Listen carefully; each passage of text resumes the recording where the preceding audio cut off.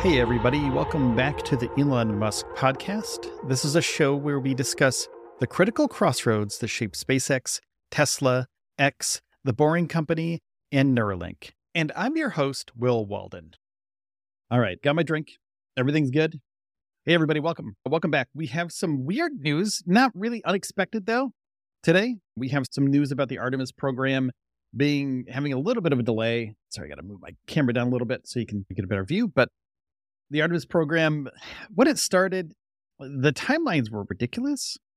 I don't know if you think about it, to get all this stuff done in such a short amount of time is really, I would say, more than expected that there's a delay, but it was ridiculous that they thought they were going to be able to make a make a giant rocket. The SLS works pretty good. We saw that Artemis 1 SLS works pretty good. Artemis 2, they're going to send people around the moon and back, but these are all new systems except for the engines from the space shuttle, from the shuttle era. So everything else, pretty new stuff. So they had a few years to build this stuff, a couple of years to build it, and they want to delay it a little bit, which I understand, because the HLS Starship hasn't even flown to orbit and made it all the way around yet. The first 2 test flights blew up mid-flight.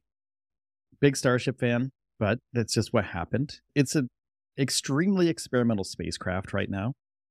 They've been working on it forever. So we know that the Starship is in a phase where it might make it on launch number 3 to orbit and also make it all the way around to the coast of Hawaii, which would be insanely cool, very cool. But what's the timeline on that? We don't exactly know. Elon and SpaceX don't even know. They don't know when it's going to make it around. I wish more people would be more logical about things like this, because as much as I love SpaceX and I want Starship to succeed, and this isn't just about Starship. This is also a Boeing, but the things that we can see are Starship, and it's not in a place where I could send people anywhere near the moon at this point. Don't even put anybody near the Starship. It's in a good spot. Starship's in a really good spot for the second flight. They did fantastic. Flight 3 will probably be way better than Flight 2 and 1, but you can't put people on that thing yet. And I know they're going to transfer them while they're in space, but you just can't do it. It's not safe yet. So it's going to take them a while for them to figure that out. It's going to take them a while to figure out some other delays that are happening. There's a Boeing delay that's happening. So Artemis 2 is going to probably be pushed back a year, maybe. They were talking months, but maybe a year, maybe 2. There were some batteries during vibration tests that have been leaked. Batteries will need to be replaced. So that's in the Orion capsule. So that's the crew capsule that people will be using to transfer to the Starship so they can go to the surface of the moon. So the Artemis 2 mission, they can't use that system right now because it needs to be replaced. Those batteries need to be replaced.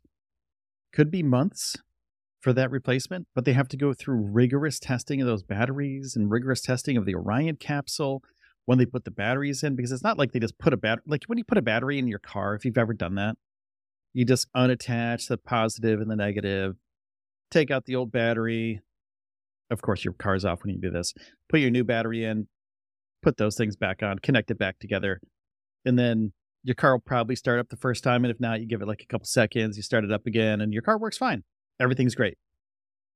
This is a moon capsule that has 100,000 parts in it. And this has to keep people alive off-world going to the moon. Replacing batteries, super important. They have to do rigorous testing. Artemis 3, which is planned for the first mission to land on the moon, which would be 2025 using Starship, probably going to get pushed back because SpaceX is taking longer than expected to get some of those milestones hit.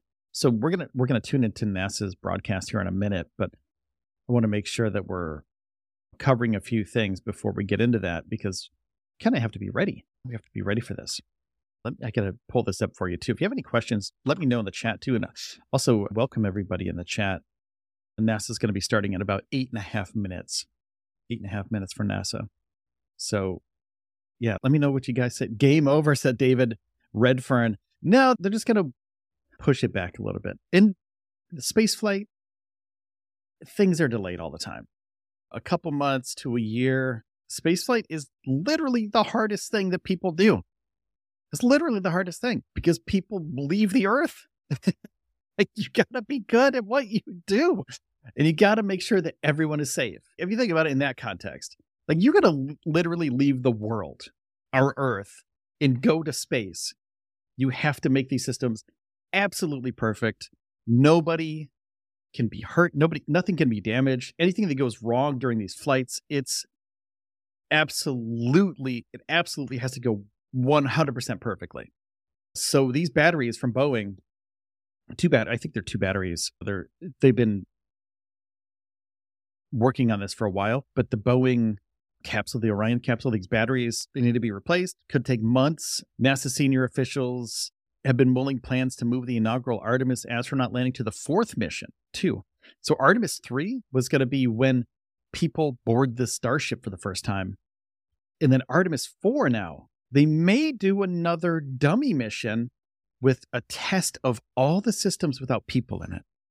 So I think that's what's going to happen today. So this is my prediction, is that they're going to push back Artemis 2, either months or a year, to make sure that all the systems work properly. Artemis 3 will be a full dummy mission, maybe people on board, more than likely people on board the Orion capsule, but the Starship will do a dummy landing on the moon's surface without people on it, just to make sure it works, and then put people in the Artemis 4 mission because they have to test the Starship. And of course, that is one of the milestones that Starship and SpaceX has to hit, is that they have to do a test mission for the Starship to land on the moon in order for them to continue getting contracts for the HLS mission. So they already got the money, but they do have to hit these milestones in order for them to do this. Yeah, so it's gonna be a tough one. It's gonna be a tough one here. Did they use Duracell or Bunny batteries? Metal Rules, I'm not sure what kind of batteries they have in there, but I'm pretty sure it's not Duracell or Energizer Bunny batteries. So the Artemis program works with a bunch of companies to make sure that everything goes well when they're in space. Boeing, Northrop Grumman, SpaceX, Blue Origin as well, ULA. They're working with some of ULA launch systems for some of their missions too. So all of the things that need to go right need to absolutely go right. One Link at a Time LLC says what batteries they had for the Moon River, when do you think the next Starship liftoff will be? I was hoping for middle of January, but I don't think that's going to happen. I think it's going to be early February at the earliest. It's probably going to be mid-February, maybe late, because the stuff they're doing down there with just disassembling a lot of the water towers and things down there, it's going to take a little while. Plus, we don't know what's happening with the booster at this point. They've already done tests on the booster and on the ship, but they took the booster back to the high bay. So they're working on that now, but we don't know what they're doing. We don't know what they found with their data, and we don't know how the engines worked or anything like that. So I'm guessing middle February, maybe March. That's probably no earlier than February, mid-February. Jeff Bezos, Blue Origin, also making a lander. Could they swap out the Starship for the Blue Origin lander if Blue Origin shows that they can do this? If SpaceX just completely fails, if the Starship just doesn't work, and then Blue Origin sends their lander to the moon, it's like I gotcha, and they send their lander to the moon. SpaceX already got the contract, but if it's going to save people's lives because Starship just doesn't work, NASA will take on, because Blue Origin already has a contract with NASA for specific missions. But if SpaceX would postpone those first couple Artemis landing missions, then I don't know what they can do if there's like some sort of agreement with them. I'm not sure what it is. Not off the top of my head. I'd have to look into it a little bit. One Link at a Time LLC says, smash the like button, everyone. Yeah, could you please just hit the like button. Let's try to get up to 50 likes real quick. What batteries they had in the moon rover in 1970? Ooh, those were all custom built batteries at that point. Those were all custom built for the moon. So they don't have a brand name. They're not Energizer Bunny batteries or anything. NASA will be starting momentarily, so I'm going to set that up so we can have that. But yeah, please let me know in chat if you have any questions or concerns or anything like that about this mission. I want to know what you think about this mission. Do you think it's actually going to be worthwhile to do this mission?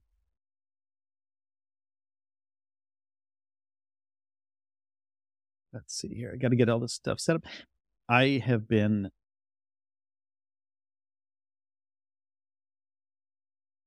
there we go.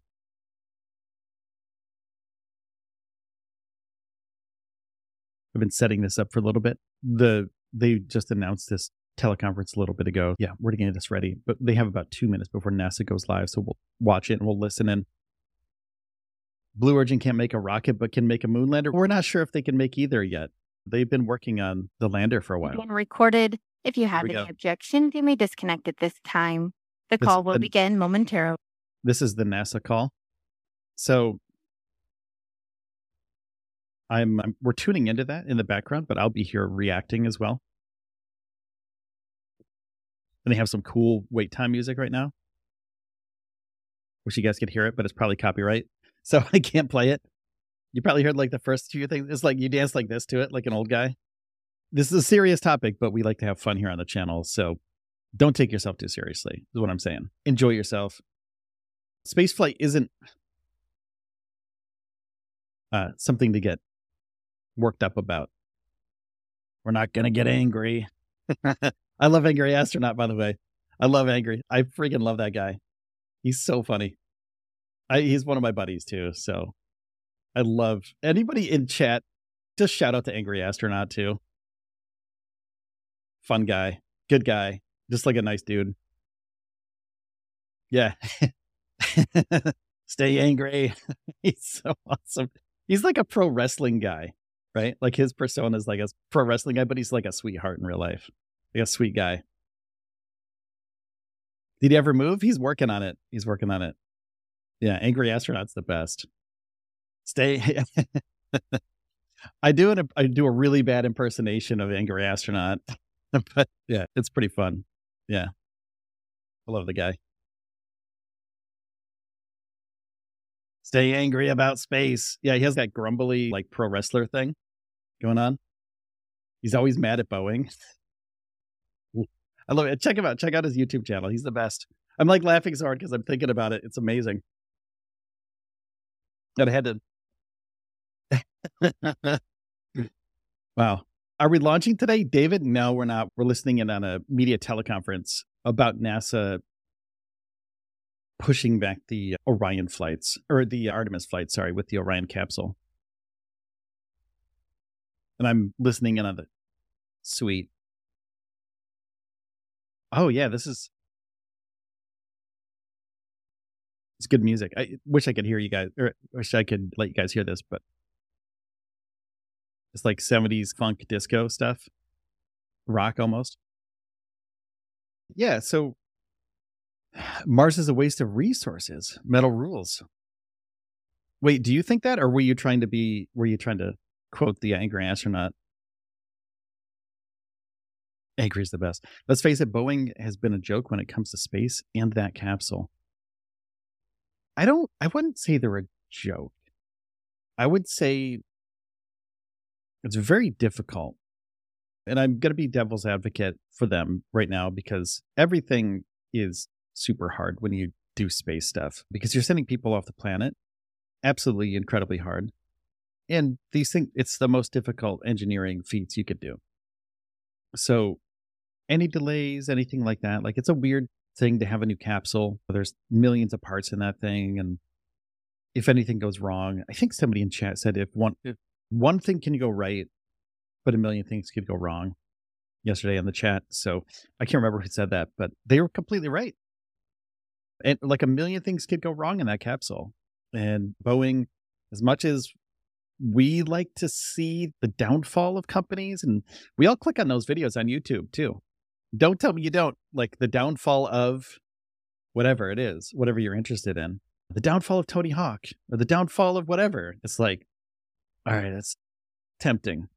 You might click on it every once in a while. And there's always that exaggerated history of those things. But Boeing is having a moment right now, unfortunately. So a lot of things are going wrong at Boeing. I really hope they do the best things that they can, and make sure that this capsule works properly and these people get there safely. You think every ounce of resources removed from Earth and put on Mars is a waste? Oh, here we go. Inform all participants that your lines have been placed on a listen-only mode until the question and answer session of today's Let me know call. if you can hear the NASA. Today's call is being recorded. If anyone has any objections, you may disconnect at this time. I would now like to turn the call over to Faith Mackey. Thank you. You may begin. Good afternoon, everyone, and thanks so much for joining us. I'm Faith Mackey with NASA's Office of Communications, and we'd like to thank you for joining this call to provide an update on the future of NASA's Artemis mission.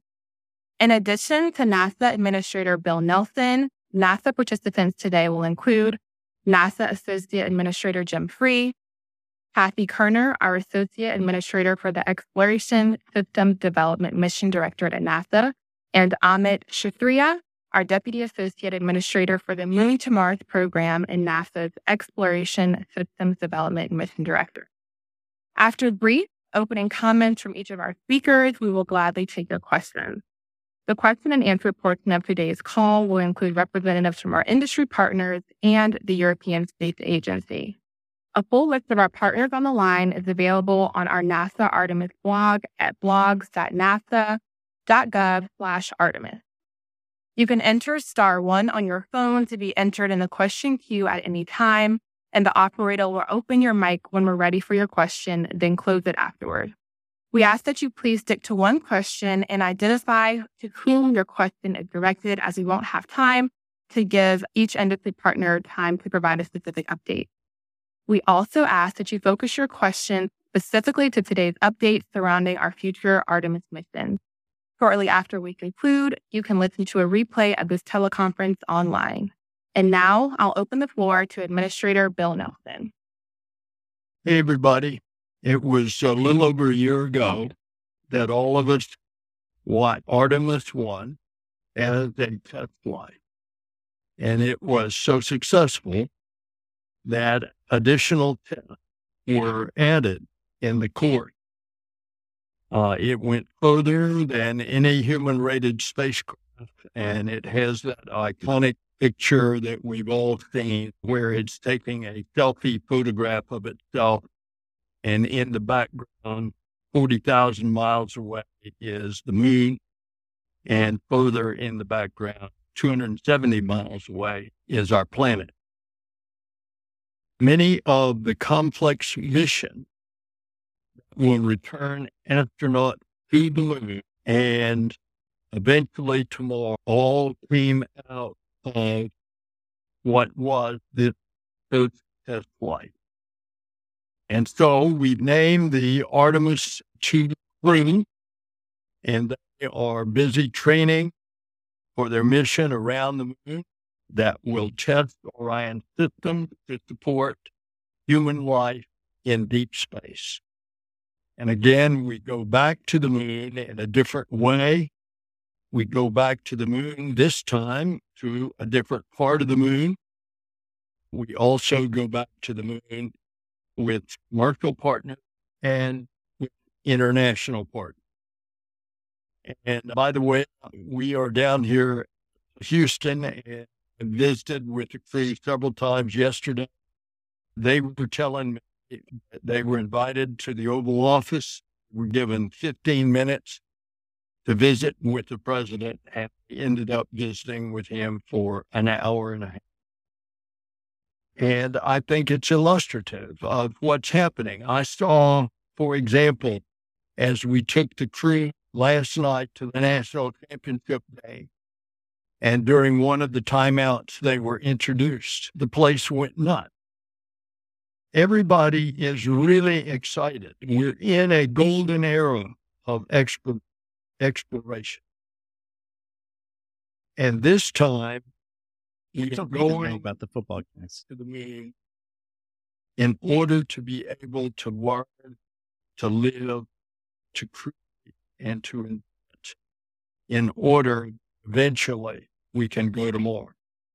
And the science is going to help us unlock the secret of the formation of our solar system, including the secrets of our own planet.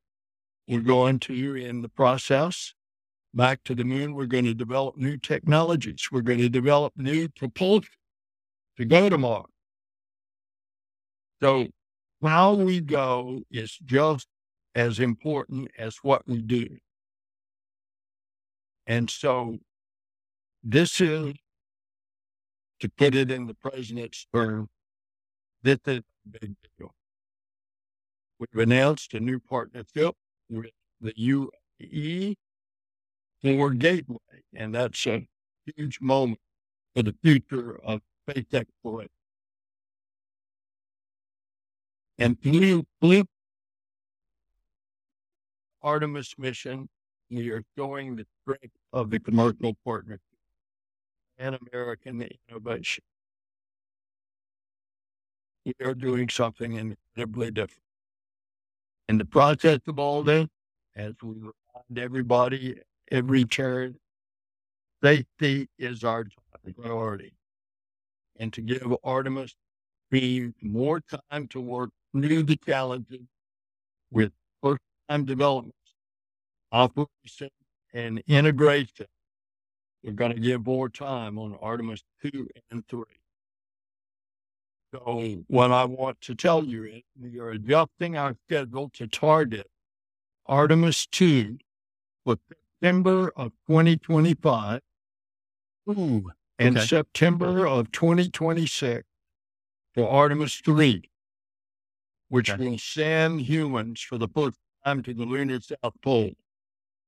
Artemis 4 remains on track for September 2020. And though challenges are clearly, our teams are making incredible progress, and you're going to hear about that shortly. Jim Free has done an extraordinary job leading NASA's exploration systems development over the past 2.5 years and standing up the Moon to Mars program.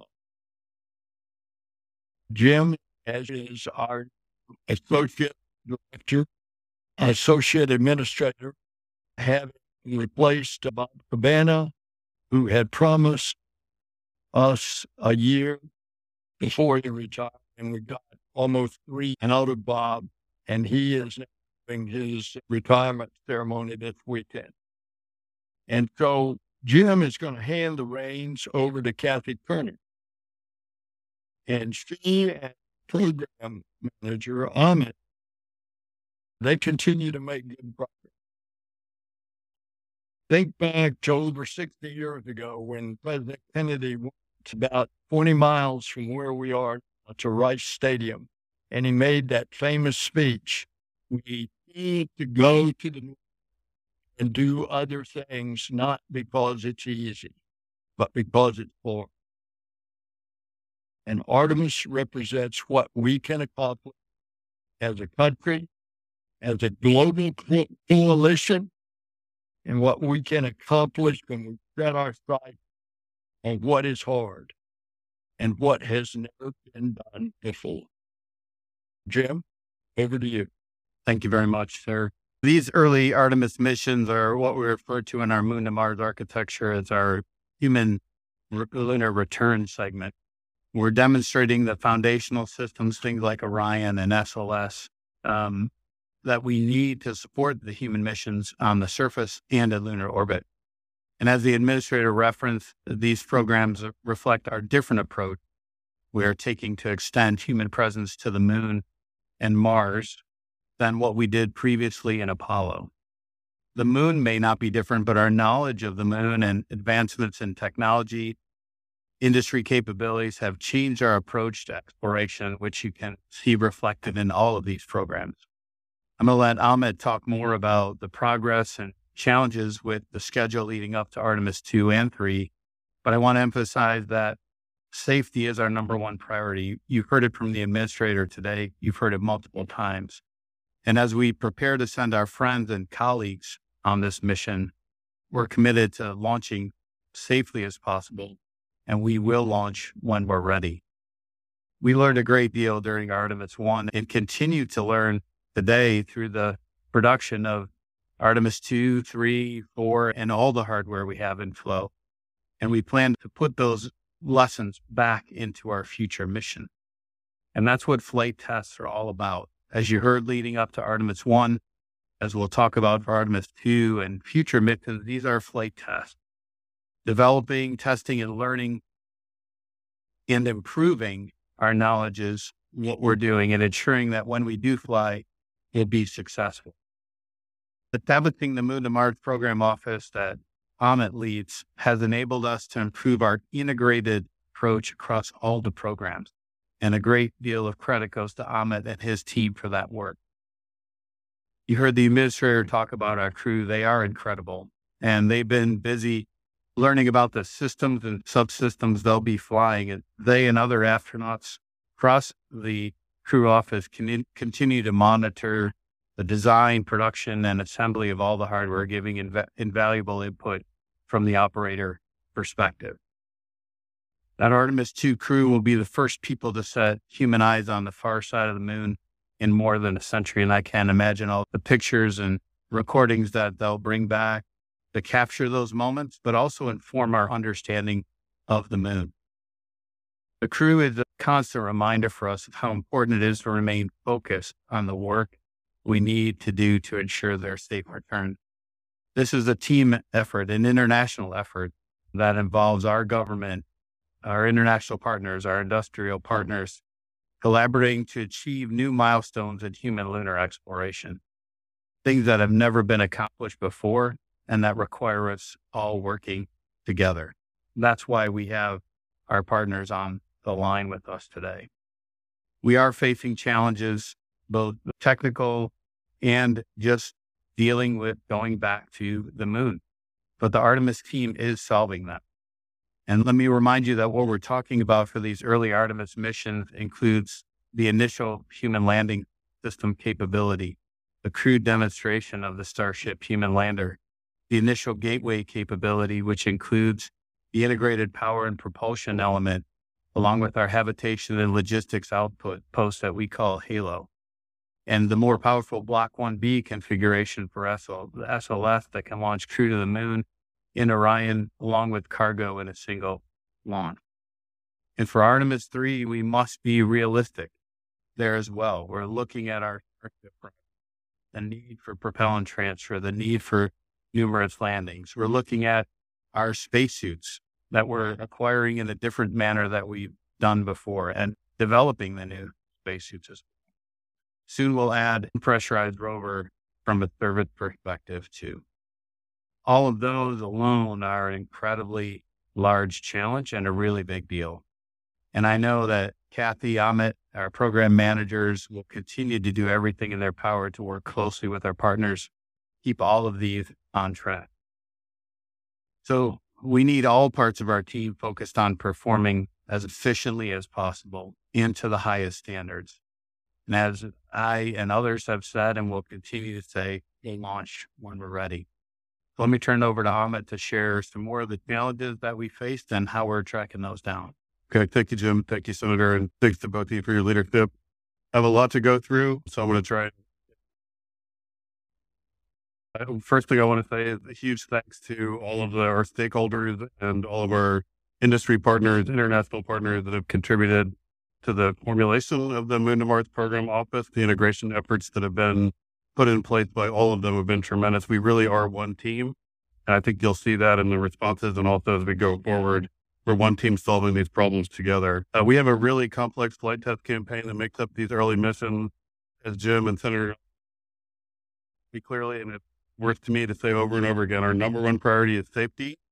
Our number two priority is to make sure we're making comprehensive, methodical progress towards our objective. And our number three priority is to learn from the data we get from our flight tests. And I think you'll see that as we're going through, we are making that learning impacted the way we. So for Artemis 2, so again, there's there's new capability that's being on-ramp for the mission.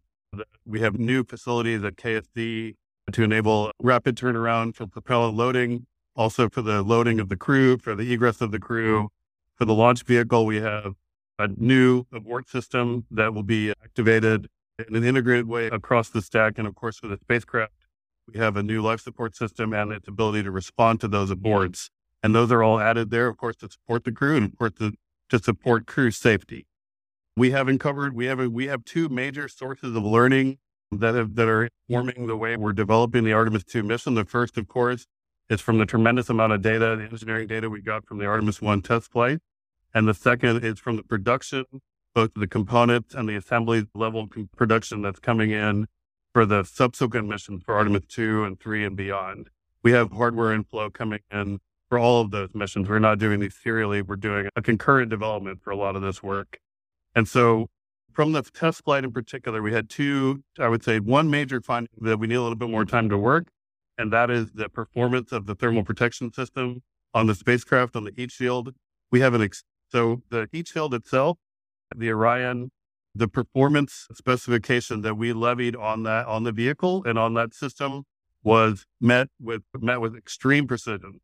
We had a large factor of safety at the bottom line of the spacecraft, and the entry guidance performed almost perfectly. We were able to put the vehicle right on top of our partners in the Navy, who were able to recover the vehicle very crisply. But what we did see in the performance of the heat shield itself was some unexpected phenomena that we need to make sure we understand perfectly. The lessons of our history is that even though we believe we understand and that our hardware is performing according to requirements, we have to be absolutely certain that we understand the integrated performance of that system when there are excursions from that performance. What we saw on the heat shield was, again, like I said, very good performance from a thermal protection standpoint. We did see the off-nominal recession of some char that came off the heat shield, which we were not expecting. Now, this heat shield is an ablative material. It is supposed to char, but what we were not expecting were some pieces of that char to be liberated from the vehicle. And so we need to make sure we understand the transport and debris transport phenomena that caused that. We have spent the bulk of 2023 investigating that in facilities across the agency, as well as with help from the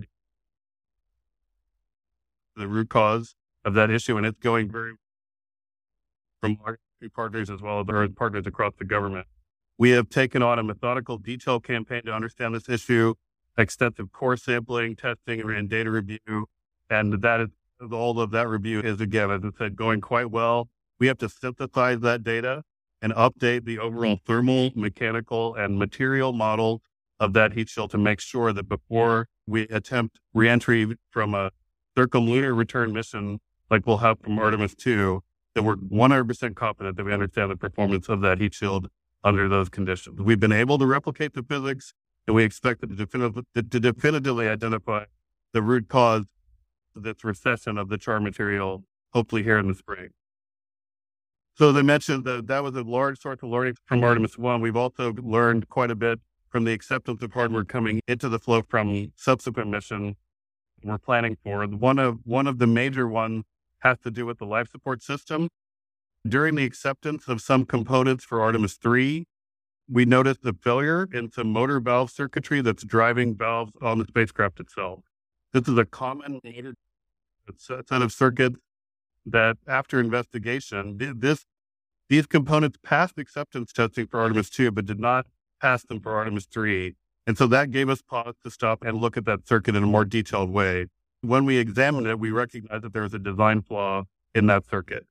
Those valve electronics affect many parts of the life support system on the spacecraft, in particular, the CO2 scrubbing system.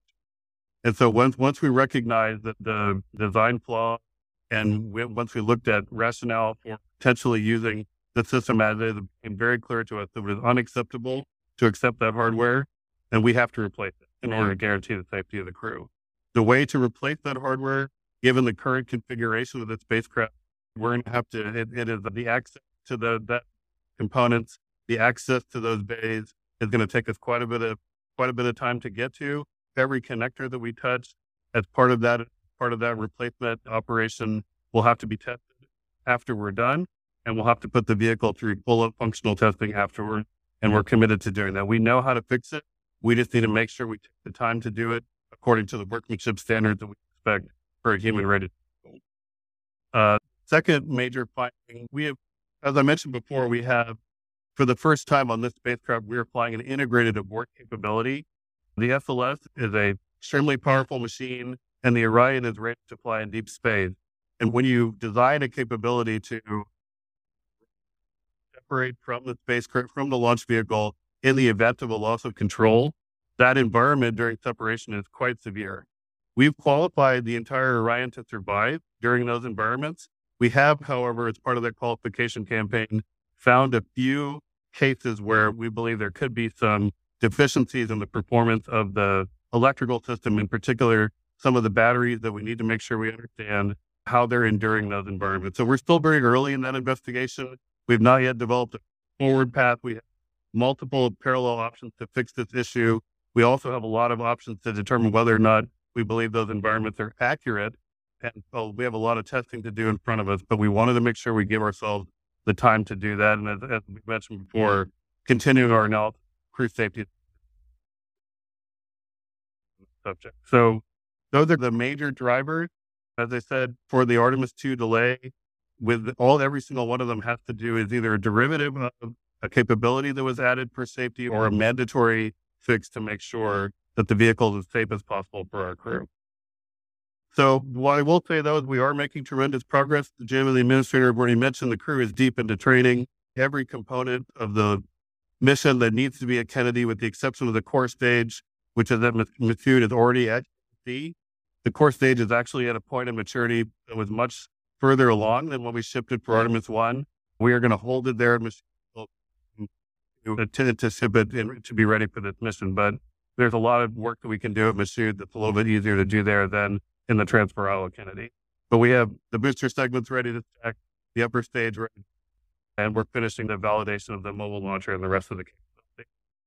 So I'm going to move on. The last thing I'll say about Artemis 2 is that even though we want to fly, and we want to fly as safely as we can, with the delay, we're going to take advantage of some additional capability and incorporation of lessons learned from Artemis 1, including the ability to potentially access the vehicle at the pad during the launch campaign and during potential weather events. So I'll move on to Artemis 3. For Artemis 3, we're adding several capabilities. Of course, it's been mentioned by Jim, we're adding a human landing system with a very complex propellant transfer scheme and Earth departure scheme. We're also adding advanced spacesuits. Each one of these spacesuits is an individual spacecraft for the crew. And we're adding a docking system to Orion and new choreography amongst our launch teams for a dual launch campaign required to make sure that both Orion and the lander can get to the same point in space and to proceed with the lunar landing. So the coordination and the choreography of those ground assets, as well as in space and other communication assets, is a significant coordination challenge, and we're doing everything we can to add capability to make sure that's successful. There's extensive integration going on across those systems. Not one of these elements. We have all the transportation elements we've been developing, but with the suits and with the lander, that's a huge conglomeration of different development activities that have to meet together, and not any single one of them is more important than the other. We need them all to be ready and all to be successful in order for that very complicated mission to come together. So the new schedule for Artemis 3 aligns with the updated schedule for Artemis 2. It ensures that we can incorporate lessons learned from Artemis 2 into that mission, and also acknowledges the very real development challenges that have been experienced by our industry partners. As I mentioned at the beginning, we have an integrated flight test approach to this capability. So as we add each new mission, it increases complexity. We have to add tests for new systems. And this new schedule will give us the opportunity for our partners to have that additional time and make the refinements to make sure we're as successful as possible.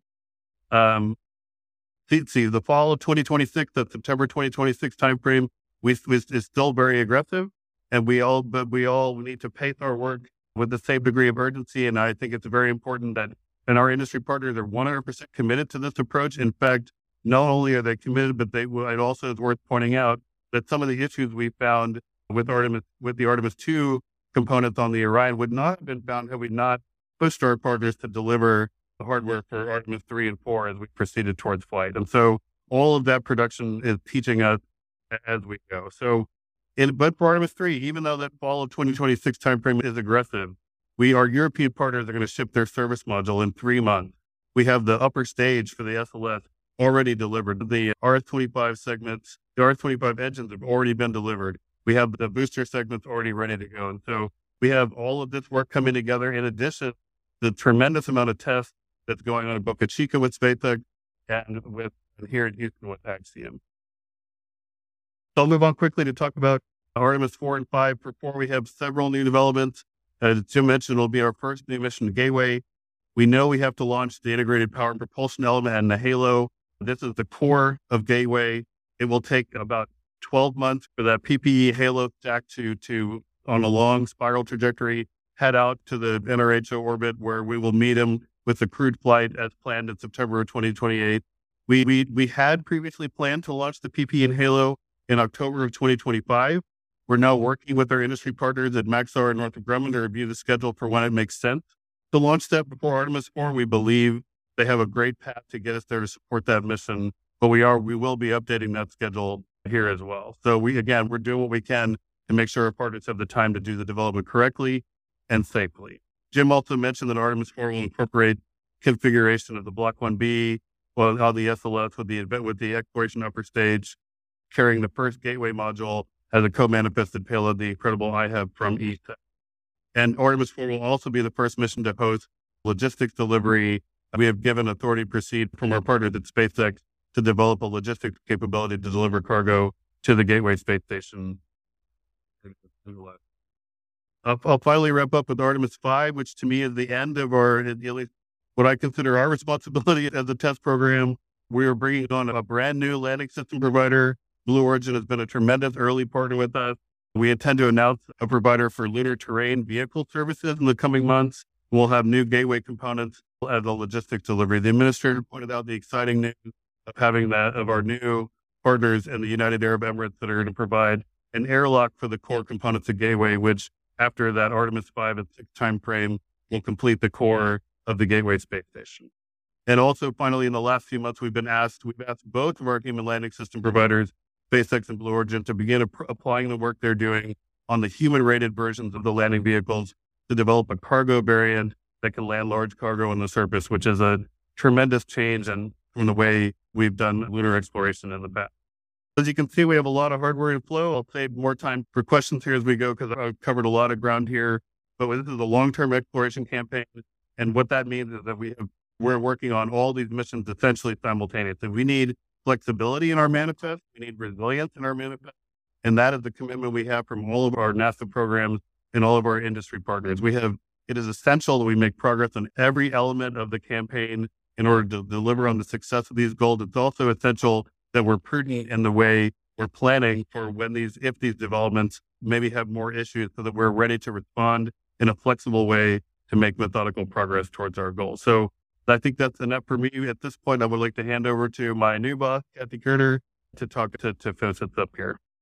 Thank you, Amit, Jim, and Senator. I want to start by thanking Jim Free for his dedication and effort in standing up the Exploration Systems Mission Directorate and the Moon to Mars Program Office. I'm honored to step into this new role and lead our exploration team. Crew safety is and will remain our number one priority. I want to thank Amit's Moon to Mars team for the detailed work that they're doing on each of these issues and managing the integrated risks and schedule across the 6 Artemis programs.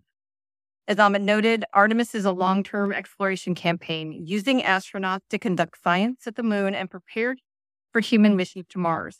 It's important that we develop and fly our foundational systems so that we can safely carry out these missions.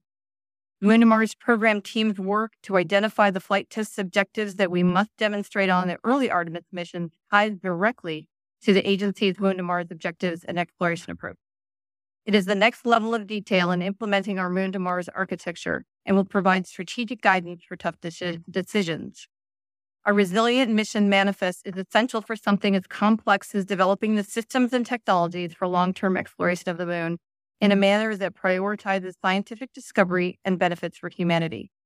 While Ahmed and his team work on the implementation approach, our broader architecture development work also continues. This last November, we completed our second architecture concept review, where we sat down with the stakeholders across NASA to review our Moon to Mars exploration plan. This most recent review focused on identifying the foundational decisions needed for a crewed mission to Mars and adding more detail to how we break down our objectives into architectural elements for long-term lunar exploration. In the coming weeks, we will publish updated materials from this last architecture concept review, which includes updates to the agency's architecture definition document and white papers highlighting critical results from the most recent strategic analysis cycle. The architecture definition document presents the current state of NASA's human spaceflight architecture and exploration strategy and breaks down the Moon to Mars objectives into functions and use cases that can be implemented through architectural elements. It includes current partnerships, identifies gaps, and presents opportunities for future collaboration. As our administrator mentioned earlier, this past Sunday, we announced a new partnership with the United Arab Emirates on the airlock for Gateway. I look forward to the future partners that will one day join us, and I'm very grateful for our existing partners, the European Space Agency, the Japan Aerospace Exploration Agency, and the Canadian Space Agency. I'm also grateful for our industry partners that have agreed to be on the call today. Whether we're partnering with other space agencies or contracting with industry and academia, we have shared exploration goals and shared responsibilities. The ambitions of long-term exploration of the Moon and Mars are bigger than any one country, space agency, or company. So when we go together for the benefit of all humanity. Artemis is different from anything humanity has embarked on before. We will discover groundbreaking science and technology as we learn to live and work and explore in a collaborative and sustained manner. I look forward to working with Amit and the team, including our academic and industry and international partners, as we collectively strive to uphold our commitments and prioritize safety in exploration. Ultimately, what we build, test, and discover at the Moon will determine the human capacity to explore deep space for longer periods of time, setting NASA with our partners on a steady path for our next giant leap, sending the first astronaut to Mars. I'd like to thank our NASA leadership for their update. We will now begin the question and answer portion of today's call. I want to please remind you to stick to one question and identify to whom your question is directed. And if we have time, we'll allow reporters to ask a second question. Again, you can enter *1 on your phone to be entered in the queue at any time, and you can enter *2 if you'd like to be removed from the queue. And one final reminder to focus your questions specifically to today's update surrounding future Artemis missions. So I think we have in our queue, our first question will come from Martha Dunn from the Associated. Yes, hi, probably for Mr. Free.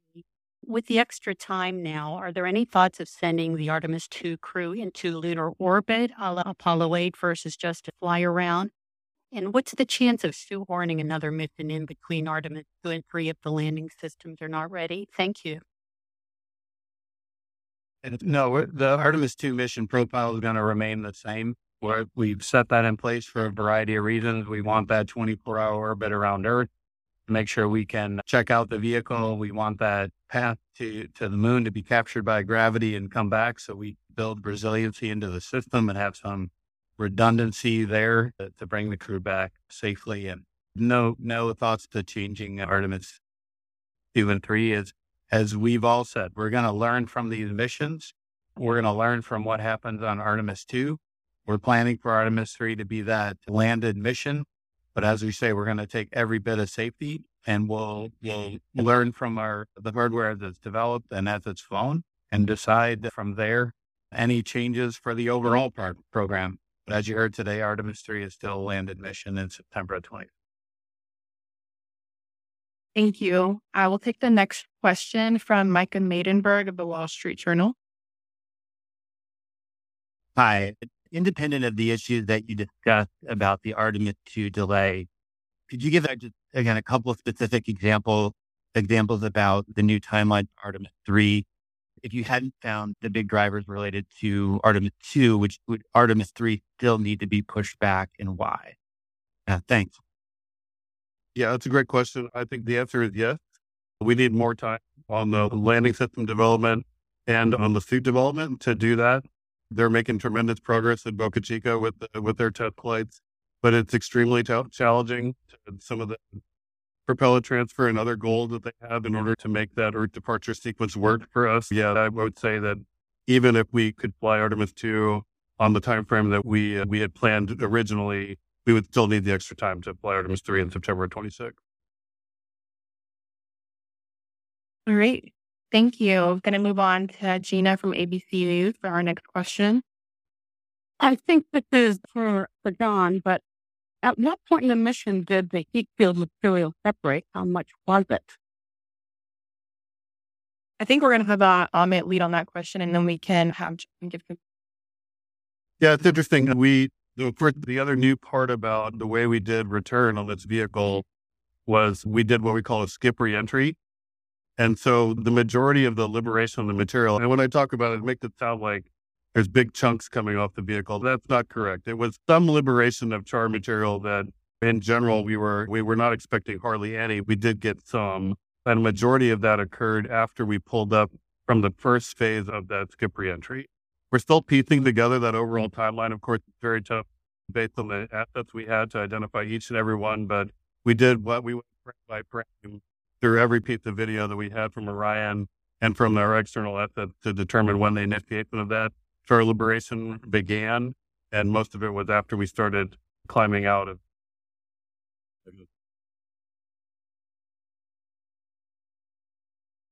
All right. Thank you. Going to move on to Bill Harwood from CBS News.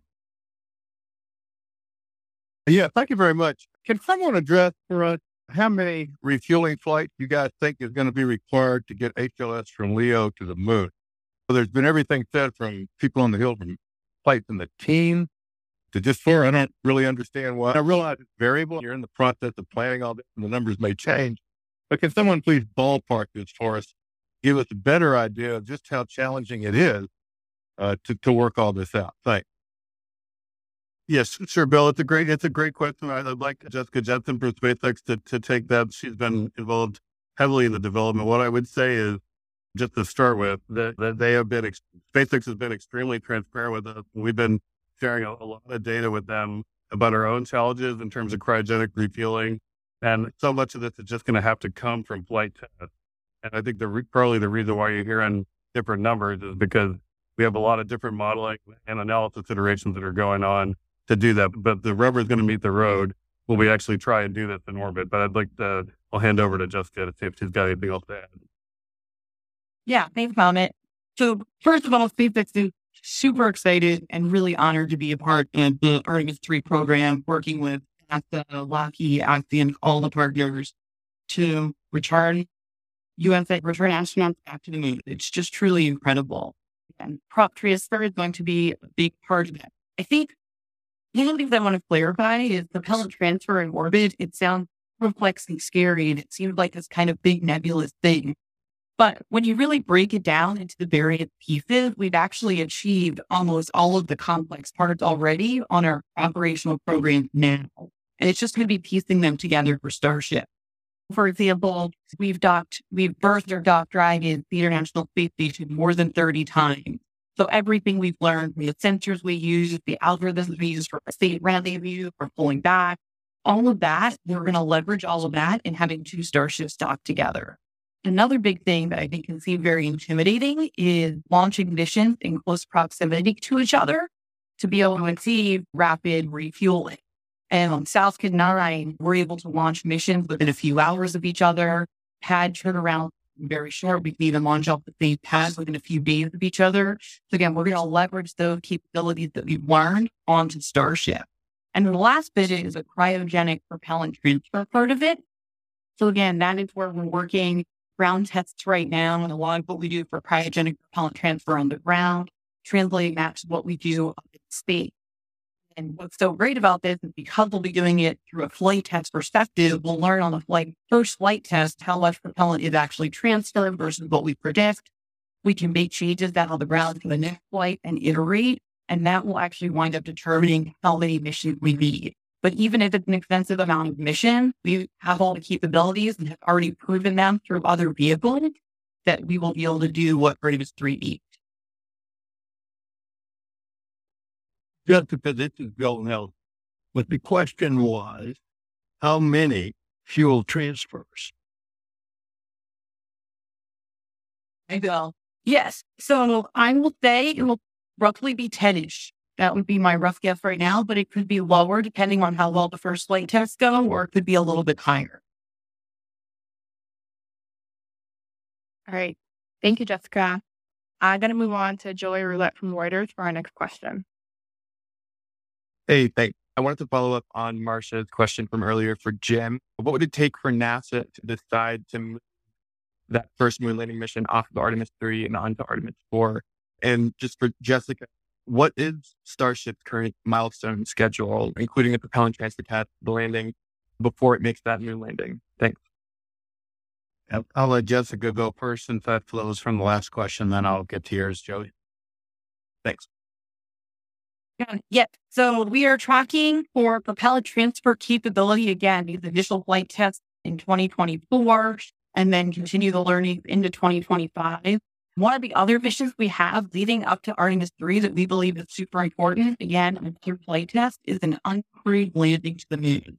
So again, using Starship to do an uncrewed landing on the moon and then ascending off the surface. Super important to, again, test that before we put people on board. And yeah, everyone's safety is paramount. So we want to ensure we do as many flight tests as we possibly can, just on the Starship vehicle in general, but also do the uncrewed landing to the moon with Starship before Artemis 3.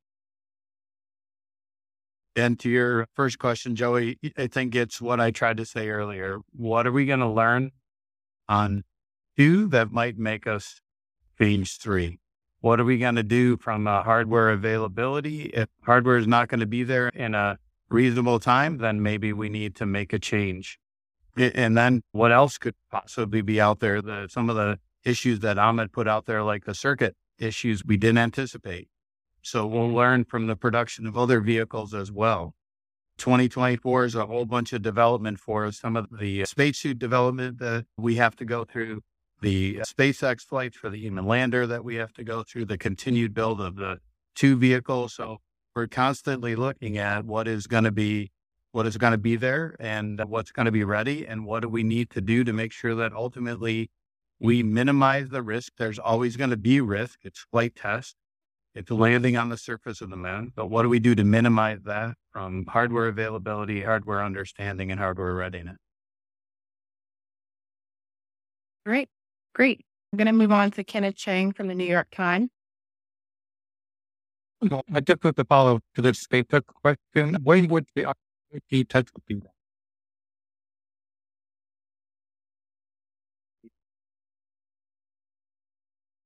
Yeah, I think looking for Jessica for that one.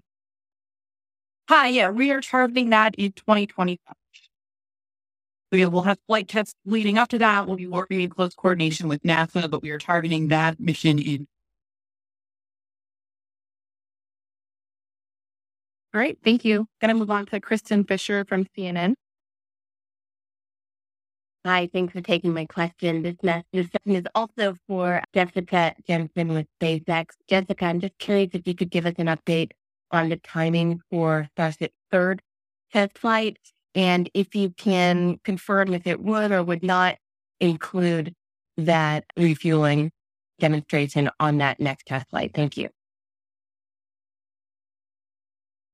Hi. Yeah, we are working towards Starship flight test number 3 right now.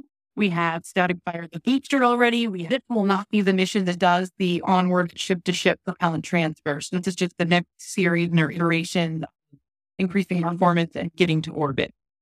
But we are working towards a tipping point demonstration. That might be what you're talking about, where the goal is to transfer propellant from the header tank into the main tank. So a smaller subset of learning about cryogenic propellant transfer in orbit. From a hardware readiness perspective, we are targeting to be ready in January. And then from an SAA licensing perspective, we're getting the license for Flight 3. Part of that is closing out the corrective actions from Flight 2. We're on track for that. We'll work with closely, so we're expecting that license to come in February. So it's looking like Flight 3 will occur in February of this year. Great, thank you. We're going to move on to Alicia Sowers from Mastable. Hi, thanks for taking my question today. This is for Amit. Just so our readers can understand, its astronauts were inside Orion during Artemis 1's descent. What could have literally happened to them, given that the heat shields, the material wasn't ablating like engineers expected it to? I'm just wondering, could you be as straightforward as possible and just connect those dots about what exactly those potential outcomes could be? Yeah, great question.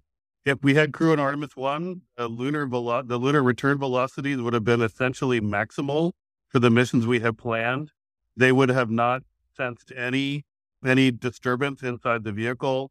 There would not have been any excessive heating on the structure, and the guidance would have put them exactly where the Navy needed to recover them. So there would not have been any impact or to the crew safety if we had that exact same design on Artemis 1.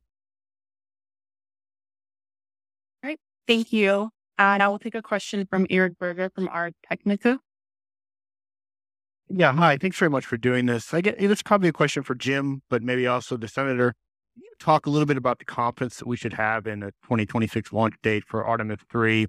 This date has moved 2028 to 2024 to 2025, not to 2026. And you talk to people in the industry and they don't feel like that's really realistic, given all of the work that Amit described, that you described, Jim, that we've got ahead of us. And so that's really an aspirational date, like where there's a low chance, or do you think there's a 50% chance of us seeing this data? It just walk me through your confidence in that date, because it does not seem to be consistent with what I'm hearing in industry.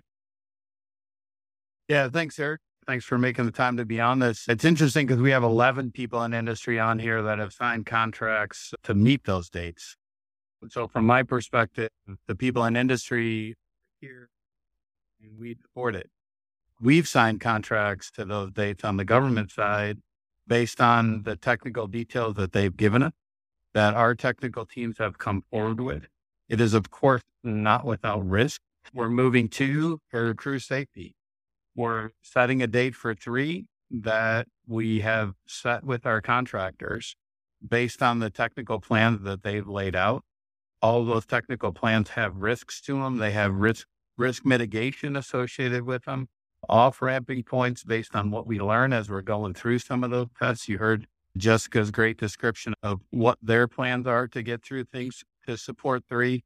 We also have the spacesuit development that we're on the back end of the preliminary design review for Artemis 3. So what we found out in that review process and their supply chain setup is some of what has also influenced the date.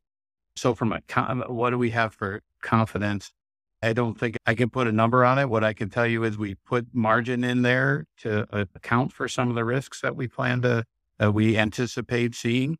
We've tried to address the unknown unknowns and set a realistic plan in place. One of the discussions with the crew is they want to see a realistic plan because they feel like that gives them the best path to people working to a realistic schedule and what we try to put in place. So confidence-wise, I can tell you we've looked at all the steps, what it takes to get there to September of 26, what it takes to get there from launching in September of 25 to launching again in September of 26. An example being what happened to the mobile launcher. We understand that better. After 1, we've made engineering changes for it to stand the launch more. So we anticipate driving down some of that. So I think I want you to walk away with the confidence is we understand the vehicle better. We understand how it comes together better. And then we have the industry people on the phone to say that's what they've signed up to contractually. And that's what we're going to hold them accountable to.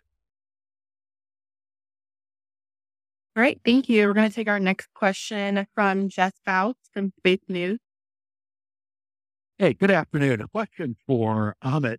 Of the various factors that you mentioned that led to the change in the Artemis 2 launch date, which one is on the critical path? That is, if you have continued problems with it, it would further delay the mission. Thanks. Good question, Jeff. At this point, we drove that September date based on the time we think it's going to take to do the replacement of the life support system electronic and the penalty testing required to do the integration on the way back out. We're hopeful that the other findings that are as a result of abort load on the battery, as well as the conclusion of all the tests required for the heat shield is enveloped by that work. Great. We're going to move on to Irene Clark from Aviation Week.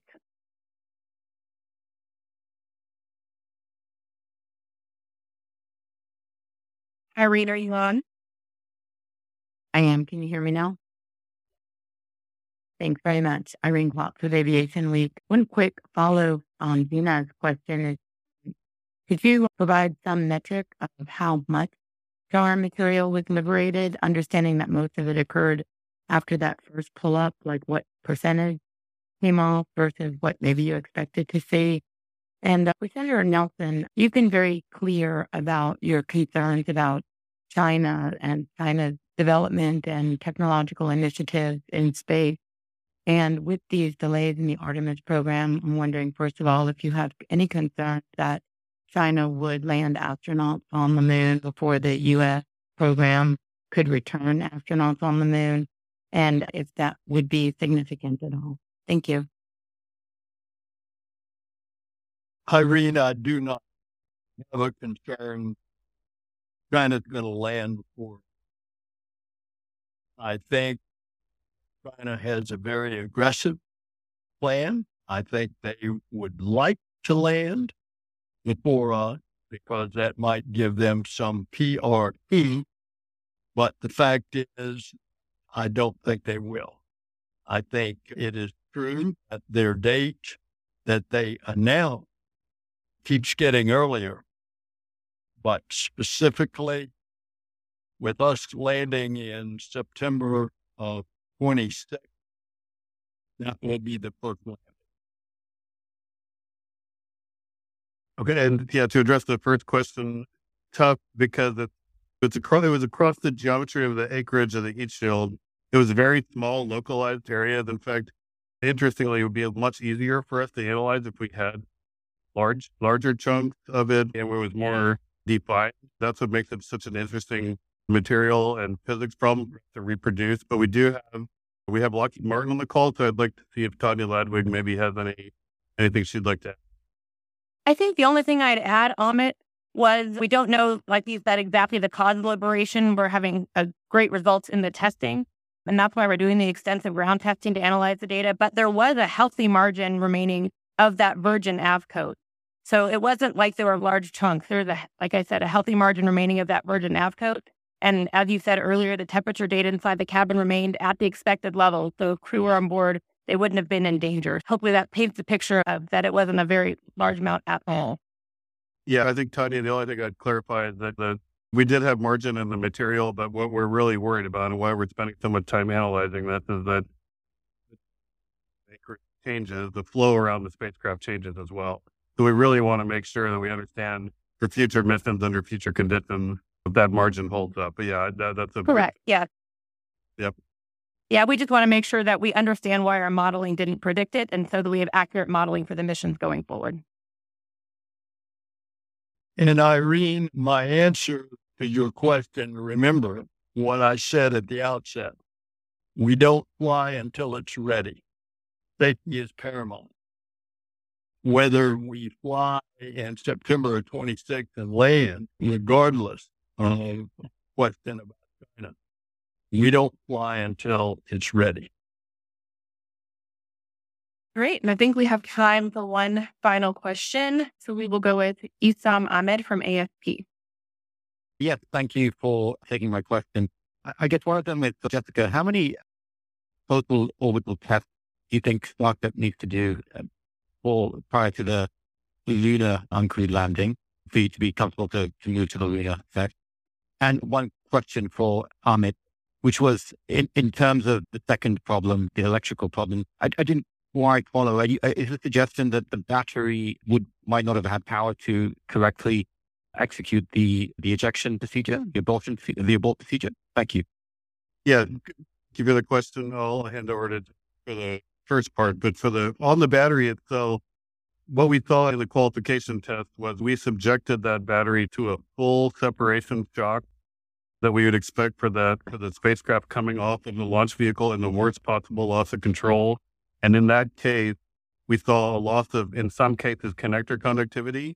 The concern would be not that the vehicle would be able to abort safely off of SLS, but that we would be able to maintain all of the power margin that we need for the vehicle from that separation all the way through landing.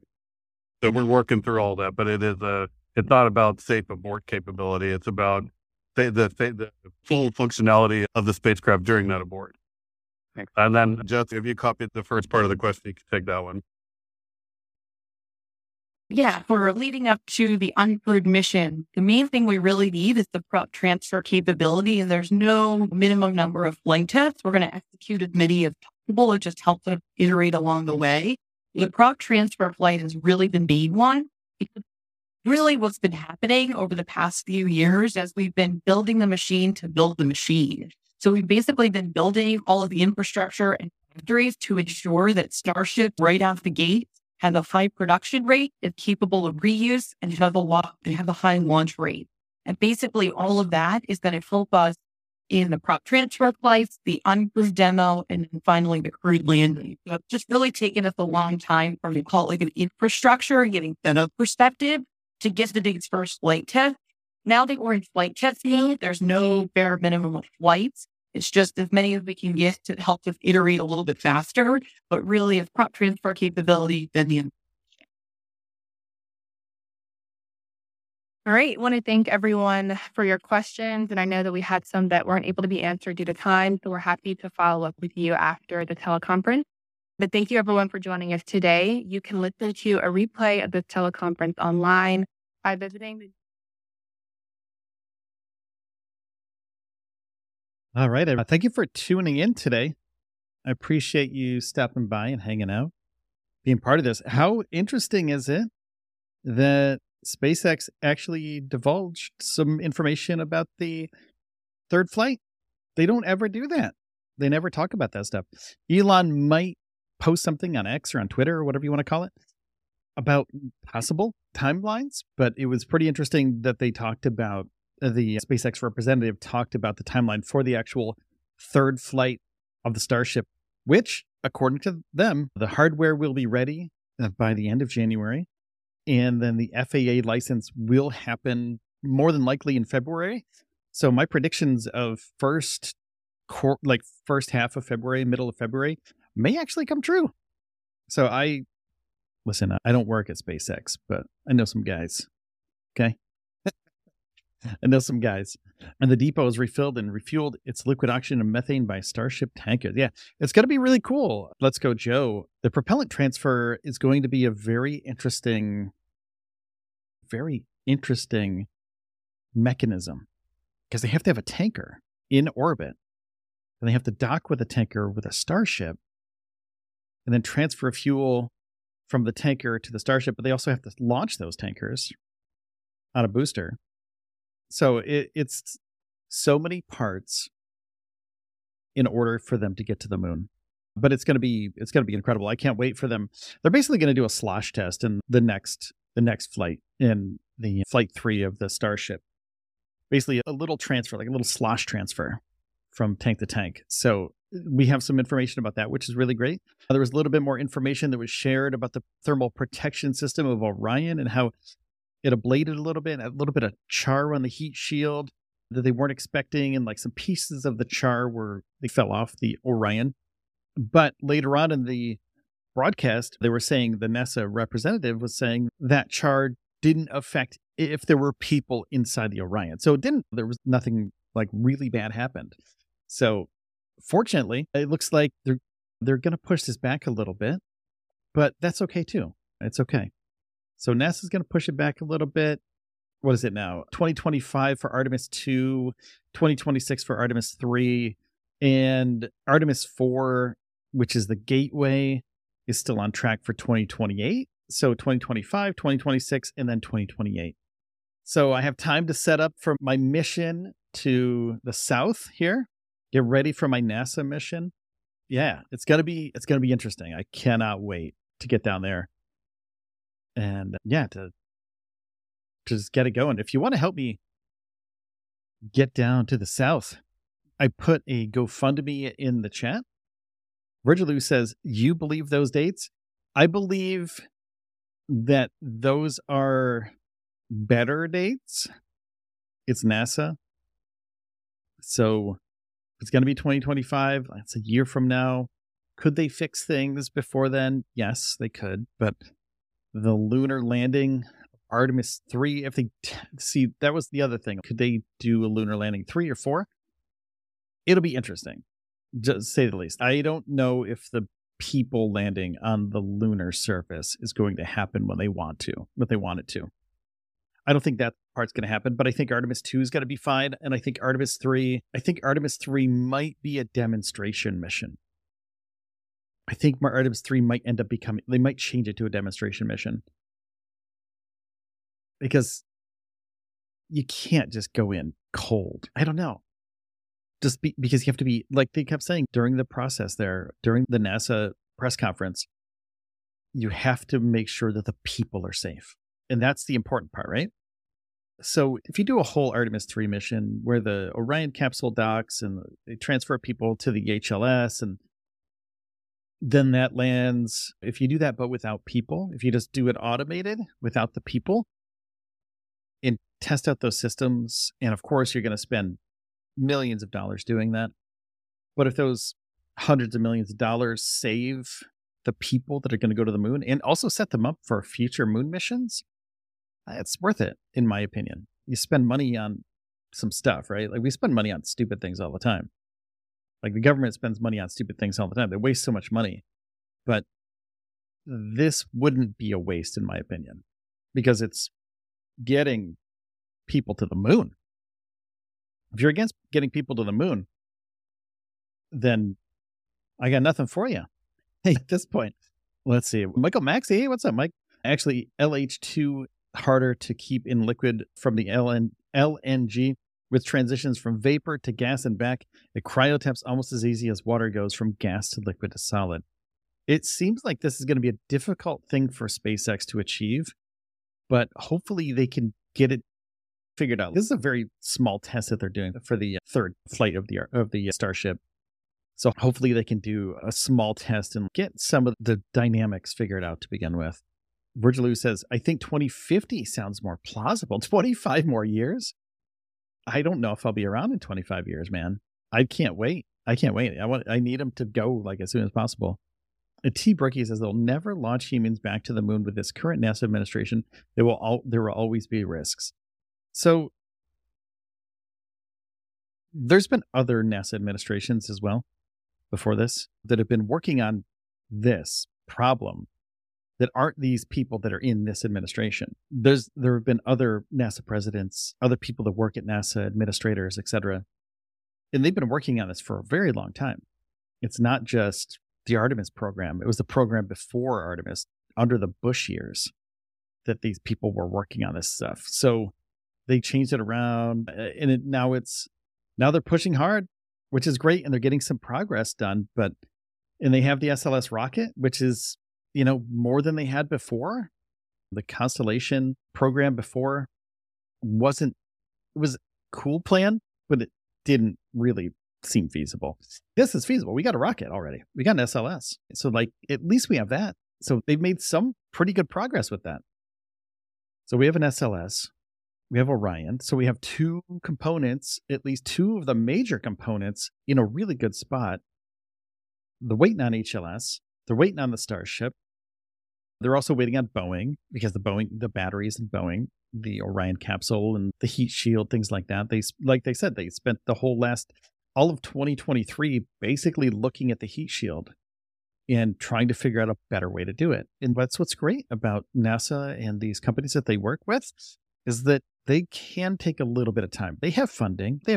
We pay taxes, right? I pay taxes for NASA. I'm happy to pay my taxes for NASA. I'd rather pay my taxes for NASA than anything else. So I'm okay with that. I would prefer that they get it done faster, but I would want them to do it right. Do you want it faster? Do you want it right? Like those are usually the questions that engineers ask. I'm an engineer too. Like I'm a code engineer. Do you want it fast? Want like garbage code? Or do you want me to take some time on it and like really structure this thing out? And there's a difference. There's a big difference between that. And some of my stuff takes months to build. Some of my stuff takes a couple days to build. So same thing with Artemis program. Some of these systems take, it's going to take them years to get them perfect. But do you want it faster? Do you want it good? Do you want it? Yeah, it's an interesting take on things, right? So it's a tough one.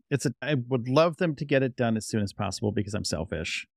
And if you think that they're not working as hard as they can, and the administration at NASA isn't working as hard as they can and pushing people through and things, they have systems in place now that they didn't have in place before. During the Apollo program, a little bit reckless.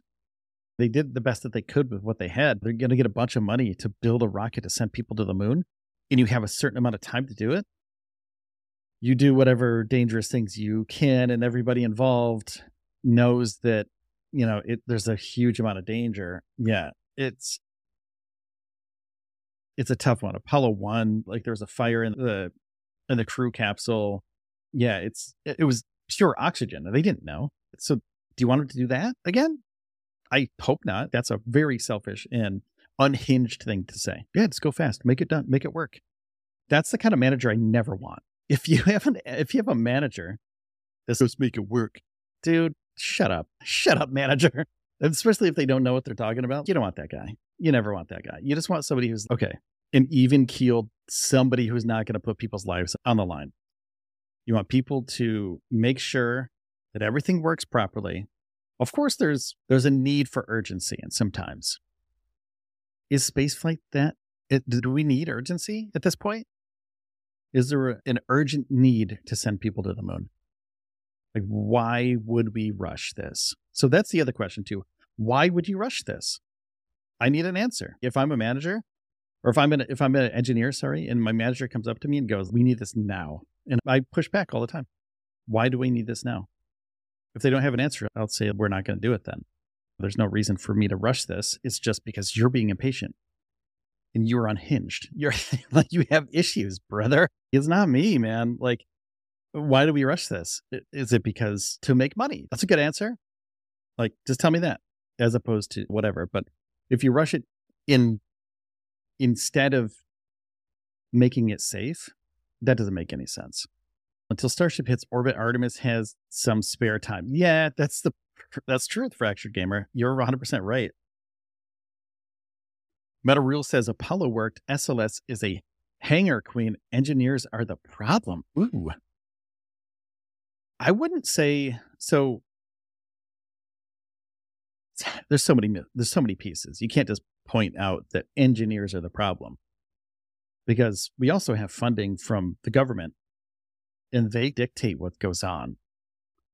So people want to, of course, it's easy to point fingers at somebody or a certain group and blame people, but there's a big system.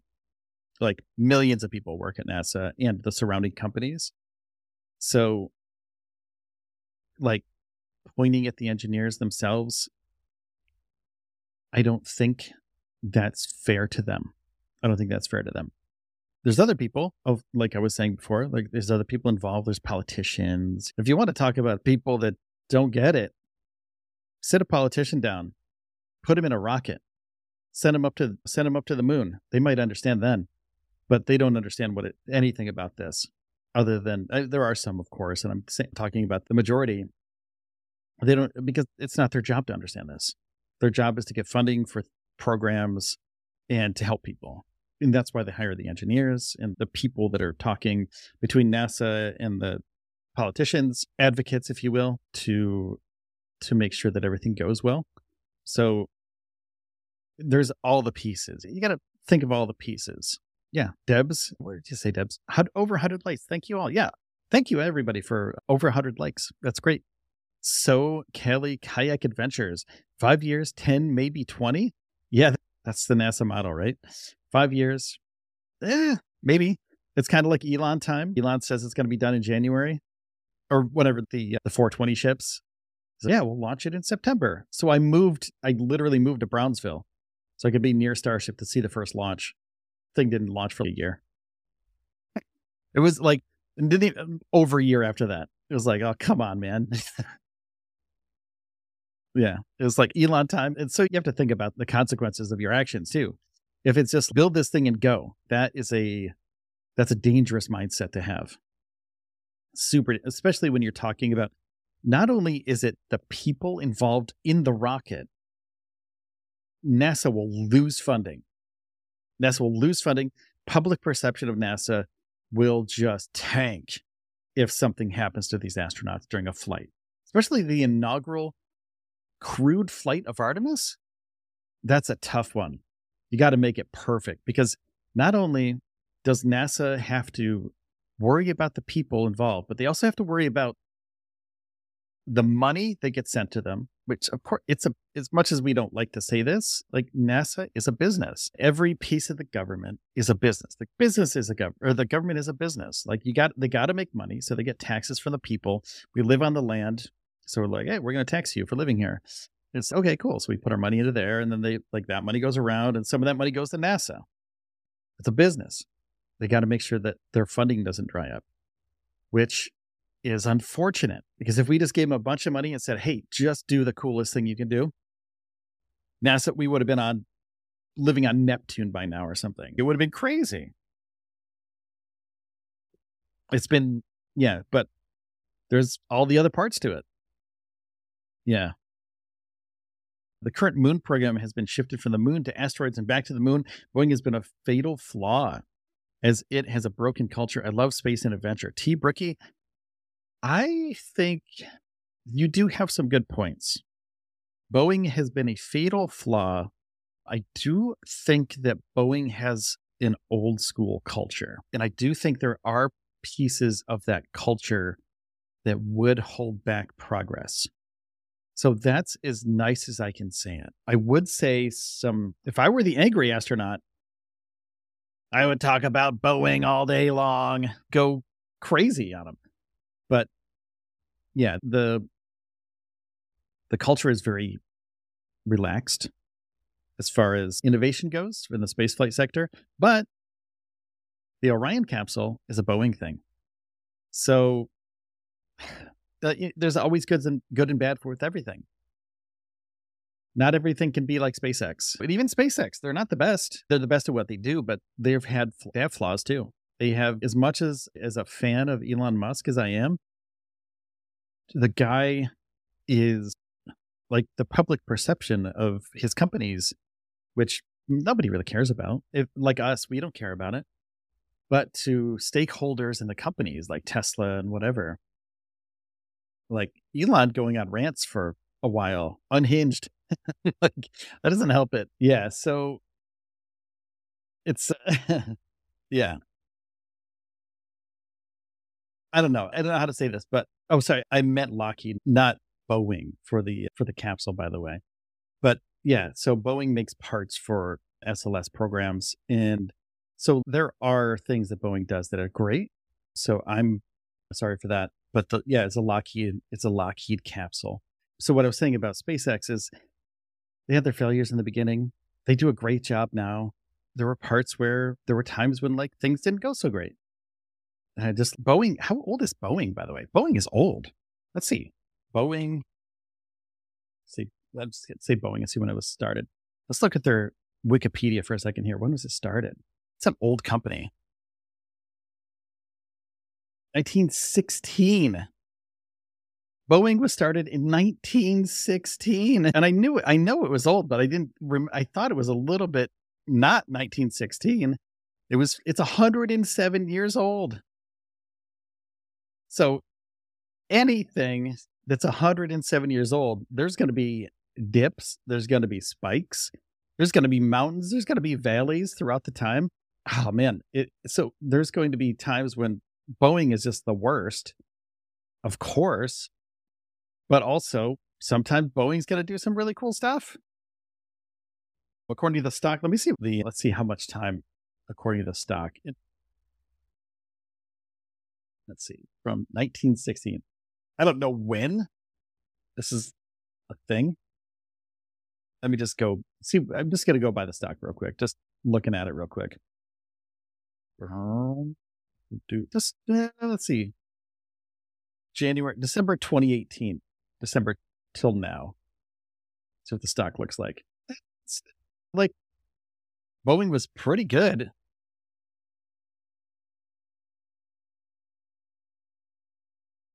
Yeah, pretty good in 20, like back in the beginning, like 2018. Yeah, looks good. But not so good now. Sorry, Boeing. I love you guys. I hope you do great work. I know you do great work, but sometimes, like I was saying before, there's dips and there's valleys, there's mountains. Sometimes some of the giants fall. People have said the same thing about Microsoft, which is a weird thing to say. I'd like to bring up Microsoft in a conversation about space, but it's also a private company.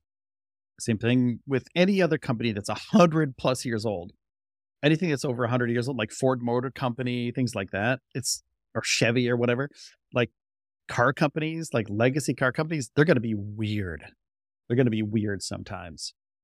But yeah, I don't know. It seems like putting all the blame on Boeing at any point. It seems almost like an empty argument. You can say, yeah, they didn't do anything right, or they did some weird stuff, but I don't think that company's holding them back. Lockheed's doing a great job. SpaceX is doing a great job right now. But if we find out, so when do you change your tune? And this is like a fun question to ask in chat, because I feel the same way as you guys, right? So I'm like, Boeing's a valuable company. It's a great company. It makes lots of great things. They make planes that send people all over the earth all the time. So what if, so this is a big what if, and I want to know what chat thinks. What if SpaceX messes up so bad with the HLS? What if they mess up so bad that they postpone the human landing on the moon for 2 more years? And they weren't waiting for batteries for the Orion capsule. Everything else is ready. Ground systems, the SLS, the Orion, everything else is ready. But what if SpaceX makes them postpone it for a few years because the Starship isn't ready? And then, can we change our tune? So you have to think about it. Dig deep within, my friends. Dig deep within. Because I'm one of you. I love SpaceX. I'm a SpaceX lover. I think it's amazing. I moved my whole life from the Northeast, where I have all my family, all my friends, all the things I love to do. I moved down to Brownsville because I love that rocket so much. But if they find something that's so wrong with Starship that they can't use it for HLS, and they have to postpone and stop production, stop flights, and they have to rewind, fix it up for a couple of years. Everything else is ready for the HLS missions, except for the HLS part. Then what happens? So, slow incremental progress, or just like how SpaceX does it, iterative design. That they launch as many things as they can, and then whatever goes wrong, they figure out what went wrong and then continue to build on that and work on that. And I think that's where the difference is between legacy companies like Lockheed and Boeing and things like that, where they do similar things, right? Like they do iterative design in those companies, not in the public though. So I think that's where the difference is, because they do have a different system, but they do iterative design. It's just not as fast and furious as SpaceX. SpaceX goes wild. They go hard in the paint, man. Delays on SpaceX will enhance competition, Gregory Allen says. Yeah, I agree. Any time that SpaceX fumbles, I think other people will be like, huh, interesting. Like ULA, their Vulcan rockets. Cool. That's good. It's going to be a workhorse. It's going to get missions done. It's going to get the job done. It's not a Starship. It's not a Falcon 9. It's not reusable. But the people that hire Vulcan and they hire ULA don't care. You know, they might be legacy people that are getting these contracts, but at some point they just go, hey, this is a pretty good price. And we trust ULA. They make great rockets. That's why people hire SpaceX too. Good price. Like anything. Like I buy a car. Like I buy a Subaru because I know it's going to be reliable and it's going to be a good car. That's it. Good price, like a pretty decent price. good engine. I know it's going to last for a while. And then you might buy like something a little bit less expensive because you don't have as much money. You might get a ride share. You might not even get a car. But does it matter that it lands? Like, some people don't care. Do I care? Yeah, I would rather every rocket land. I want every rocket to land like a Falcon 9 every time. I want a Starship to land. I think that's going to be sick. Like, when they catch a Starship, that's going to be so cool. I'm going to freak out. Just wait. You'll see me. Dude, chat, it's going to be sick. I'm going to cry. I'm probably going to cry. Debs knows this. I'll probably cry about this stuff. Gnarly says, I like the way SpaceX goes. I do too. I think it's great. But Tesla cars are not the cheapest though. But they work really great. Apparently, like, most people that buy Teslas are very satisfied with their vehicles. There are some outliers that are like, the paint wasn't perfect or whatever. There are some people that are nitpicky about things. There are some builds that are just not great. But if you make hundreds of thousands of cars, like, of course, every once in a while you get a bad batch. Fractured Gamer says, I'm stoked for Stoke Space. Yeah, same here. I think Stoke Space is a cool company. You blub like a baby. Debs, I'm going to. Yeah, I do. Crew 2, I was friggin' crying, man. I love this stuff so much. I'm so passionate about spaceflight. And sometimes I go on rants, chat. Like, you've been here with me the whole time. Like, when I started getting funding for my GoFundMe to move to Texas to see Starship, I would go to bed at night and just be like, this is so cool. And just like one little tear would fall down my face. Oh, let's go, Joe. Catching a Starship. Sorry. My bad. Marina, what's up? Yeah, it's going to be interesting in the next few years to see what happens. Because if Starship is successful, I can't say when because nobody knows, but if Starship is successful, it's going to change everything. It's going to be the most insane amount of cargo going to space for a good price too. The economics of it are going to just destroy everybody else. Elon is maniacal. And like the whole team there, it's not just Elon though, it's the whole team. They're super competitive people. They want to be the best. And that if you apply to SpaceX, I know people that work there. I used to live right next to 4 or 5 people that worked at SpaceX, and they know how competitive it is. And like, it's hard work. I was neighbors. I was friends with them. I still keep in touch with them. And their interview process, super competitive. If you're not like the best of the best, they're not going to hire you. Just forget about it. They're not going to even talk to you. Just going to be like, oh, you're just some rando with some cool projects, whatever. You're cool. But all the people that I was friends with in Starbase, they were just ridiculously intelligent people. So crazy. And they're all competitive. They're all they would talk about Starship like it's going to change humanity. Like it's almost like a Steve Jobs type of, like, an Apple sort of sense. Like, we're taking on the world, and them as engineers and as people involved with that company, they wanted to just destroy everybody in like a good way.